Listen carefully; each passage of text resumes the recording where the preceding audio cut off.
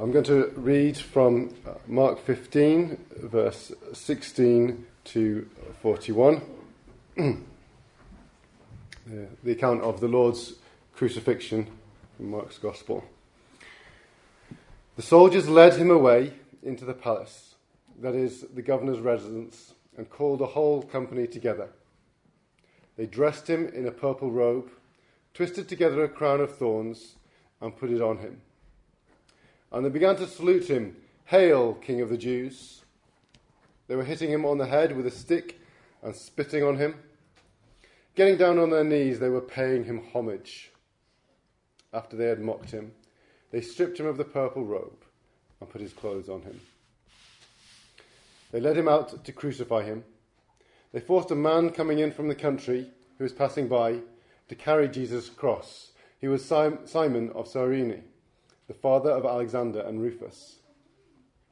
They brought Jesus to the place called Golgotha, which means place of the skull. They tried to give him wine mixed with myrrh, but he did not take it. Then they crucified him and divided his clothes, casting lots for them to decide what each would get. Now it was 9 a.m. when they crucified him. The inscription of the charge written against him was, "The King of the Jews." They crucified 2 criminals with him, one on his right and one on his left. Those who passed by were yelling insults at him, shaking their heads and saying, "Ha! The one who would destroy the temple and rebuild it in 3 days. Save yourself by coming down from the cross."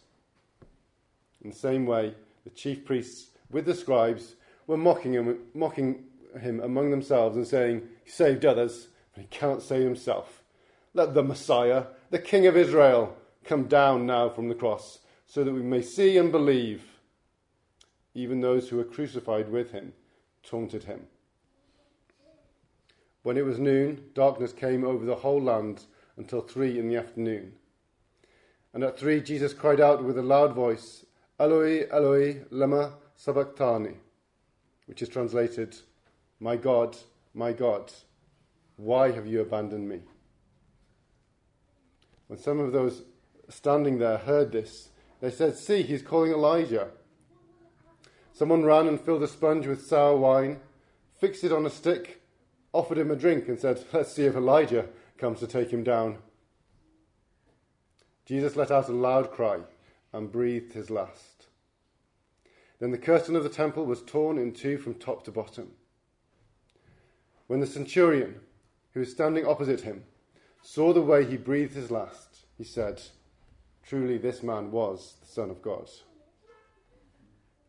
There were also women watching from a distance. Among them were Mary Magdalene, Mary, the mother of James the younger and of Joseph, and Salome. In Galilee, these women followed him and took care of him. Many other women had come up with him to Jerusalem. Amen. We thank God for his words. There are many things in this passage, but I want us to focus for a few minutes, and it will be a short sermon. I want us to focus for a few minutes on just one theme, and that is the loneliness and desolation of the Lord Jesus on the cross. Now, to help us see and notice that more clearly, we can actually contrast Mark's account with Luke and John's. The different gospel authors focus on different things in their gospel accounts, and including in their accounts of Jesus' death. Matthew is very similar to Mark, actually, follows it very closely, but Luke and John include some things that Mark leaves out, and those can act as clues that help us to notice and also to feel what Mark really wants us to see. Mark, in contrast to Luke and John, has left out any friendly or believing faces or words in his account. So, for example, in Luke chapter 23, verse 27, it says, "A large number of people followed him, including women who mourned and wailed for him." And then in Luke's account, Jesus actually speaks to them and he interacts with them. But in Mark, that interaction is not mentioned at all. Mark does, in fact, mention those women at the end, as we just read, and he mentions their faithfulness to Jesus. But only in verse 40, after Jesus' death, and it simply says that they were watching from a distance. Then again, in John's Gospel, we find that at one point Mary was close, Jesus' mother, that is, was close to the cross, along with John, and close enough that they actually speak with Jesus. Perhaps it was in those hours of darkness when it was easier for them to approach and get close enough. That encounter is also completely missed out in Mark. In Luke, we read that one of the two men who are crucified with Jesus actually turns and rebukes the other for attacking Jesus, and then turns to Jesus and demonstrates real faith in him. But again, that's not mentioned in Mark's account. So what do we have instead in Mark's account?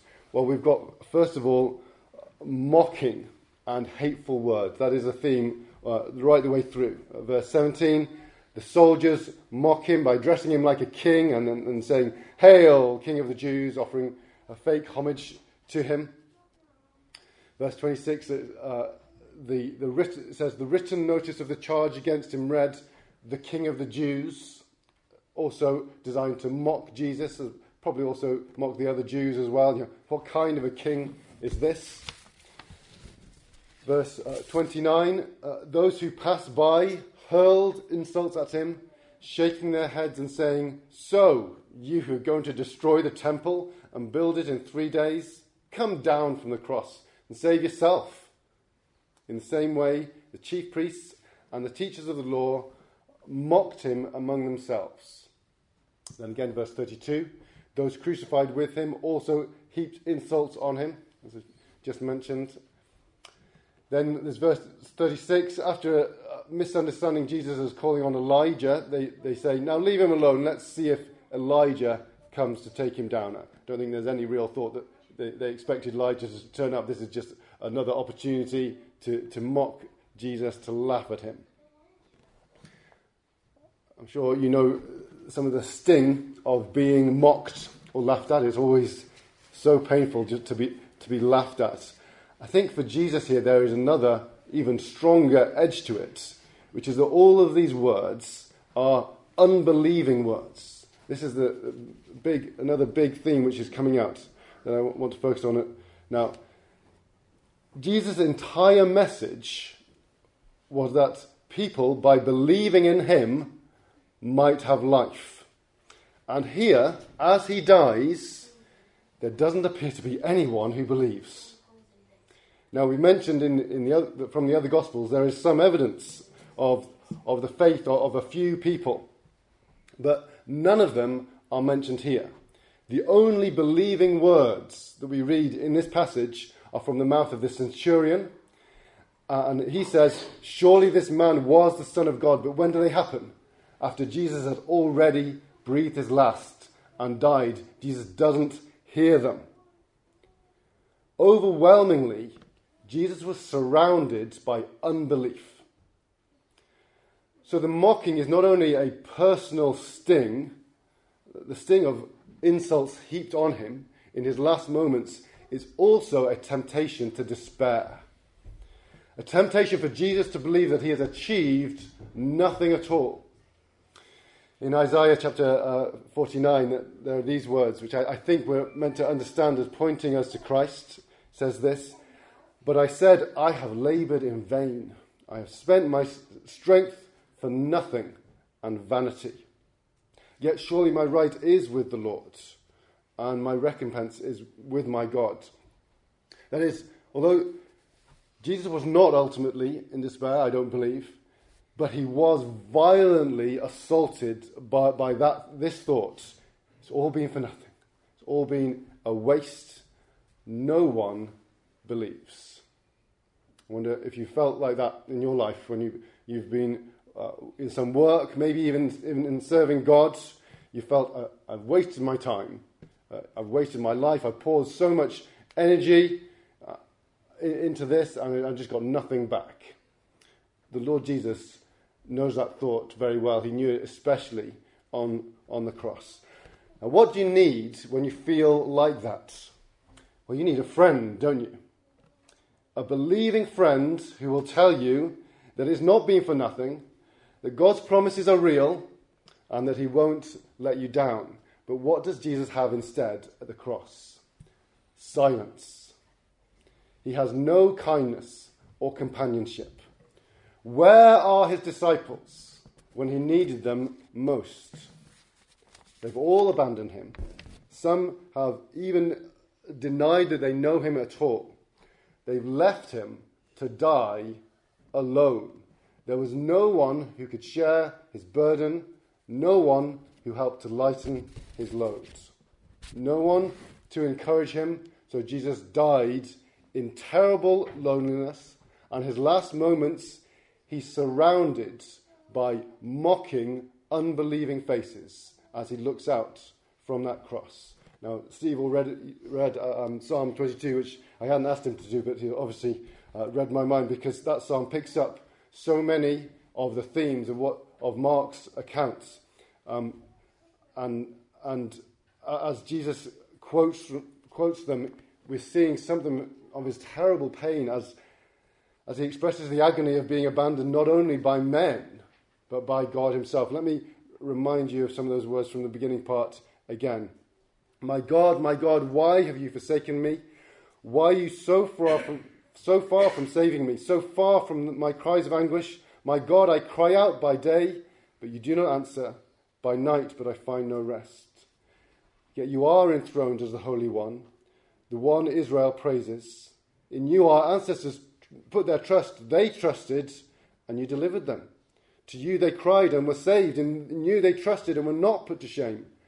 But I am a worm and not a man, scorned by everyone, despised by the people. All who see me mock me. They hurl insults, shaking their heads. He trusts in the Lord, they say. Let the Lord rescue him. Let him deliver him, since he delights in him. Yet you brought me out from the womb. You made me trust in you, even at my mother's breast. From birth I was cast on you. From my mother's womb you have been my God.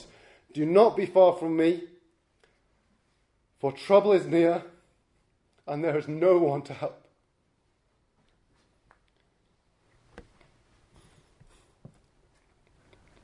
The Lord Jesus was suffering the deepest depths of loneliness that any human has ever experienced.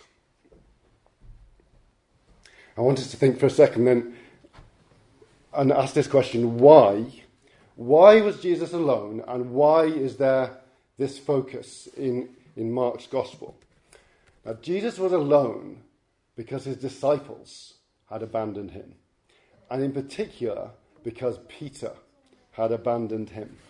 In Mark's Gospel, there is a particular emphasis on Peter's point of view, and we know from historical sources that Mark got his account of Jesus' life directly from Peter, because Mark went around with Peter as his interpreter, and that does actually come out in Mark's Gospel in several ways.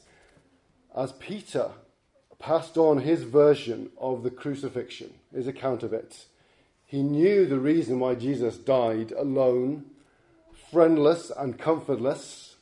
It was because he, Peter, had left him in his hour of need. As Mark writes in chapter 14, verse 50, when Jesus was arrested in the Garden of Gethsemane, he writes this, then everyone deserted him and fled. Everyone deserted him and fled. Peter failed Jesus so badly. He failed to keep watch and pray with Jesus in the Garden of Gethsemane when the Lord specifically asked for that. He failed to stick by his side when Jesus was arrested. He did manage to follow at a distance into the courtyard, but there what did he do? He failed Jesus in exactly the way that the Lord had predicted. He denied that he even knew Jesus. And he failed to be there at the cross to encourage Jesus. When Jesus needed a rock to be there saying, "You are the Christ," Peter wasn't there. Peter understood that he had added to Christ's sufferings.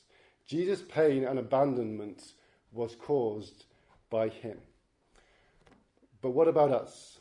Well, we have not done what Peter and the other disciples did personally. But the connection between our sin and Jesus' sufferings is just as real and just as personal. All of us who are believers in Christ can say, he suffered because of my sin. I caused his pain. He was bearing the sin of all his people. Every bitter word, as the hymn puts it. Every bitter word, every evil deed of ours. Every time, maybe from before you were a Christian, when you attacked him or ignored him. Or maybe since you trusted, every time you failed him. Every time when we should have known better and we sinned against him, those sins specifically were loaded on his shoulders. And he bore that sin alone at Calvary.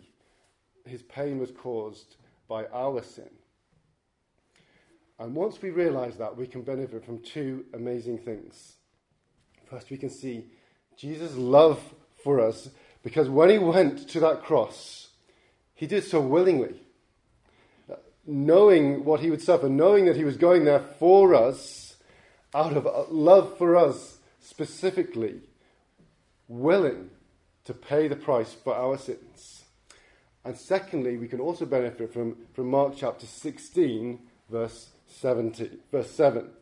When Jesus had risen from the dead, the women find a young man dressed in white at the tomb. And he says this in Mark 16, verse 6. Don't be alarmed, he said. You're looking for Jesus the Nazarene, who was crucified. He has risen. He is not here. See the place where they laid him. But go, tell his disciples and Peter. He is going ahead of you into Galilee. There you will see him, just as he told you. Out of all the gospel writers, only Mark includes those words, and Peter. We're seeing Peter's perspective here. Peter has let Jesus down in the worst way, and he must have thought there's just no way that the Lord Jesus will ever have me back. I can't be included as his disciple anymore. Yet Jesus completely forgave him and immediately reinstated him as a disciple. Yes, Peter, even you, go and tell my disciples and Peter, the one who abandoned me in my hour of need. I have two things to say as a final application to us.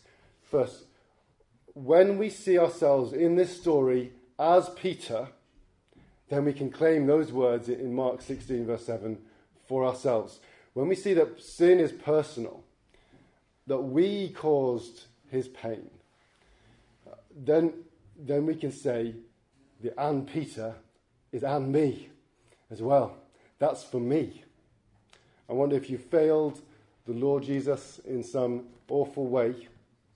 Maybe there's some sin that haunts you. Maybe it was not, maybe a sin from before you were a believer, but maybe you think even worse, a sin from after you were a believer and you ought to have known better.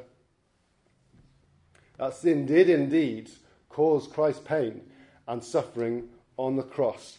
And at the cross, it was utterly forgiven and wiped out forever. When you recognize it, then you can claim that promise. I am not cast off. Those words, and Peter, are for you. And the worse you feel you have let him down, the more you can and you must claim those words, and Peter, and me. I am not cast off. I'm not outside of God's people. The Lord Jesus still counts me as one of his. And the second thing we can say is this. You can have complete confidence as a believer that you will never be deserted by God. Christ endured ultimate isolation and loneliness and desertion so that we can be brought near to God. That's why he did it. All of our sins, forgiven, anything which hinders us from drawing near to God, Jesus dealt with it. He died in loneliness so that we can be brought near to God. And we will never, ever be driven away. No matter what you've done, no matter how you've let him down, we will never be left alone. He died, he took that from us so that we can be with God forever. Amen.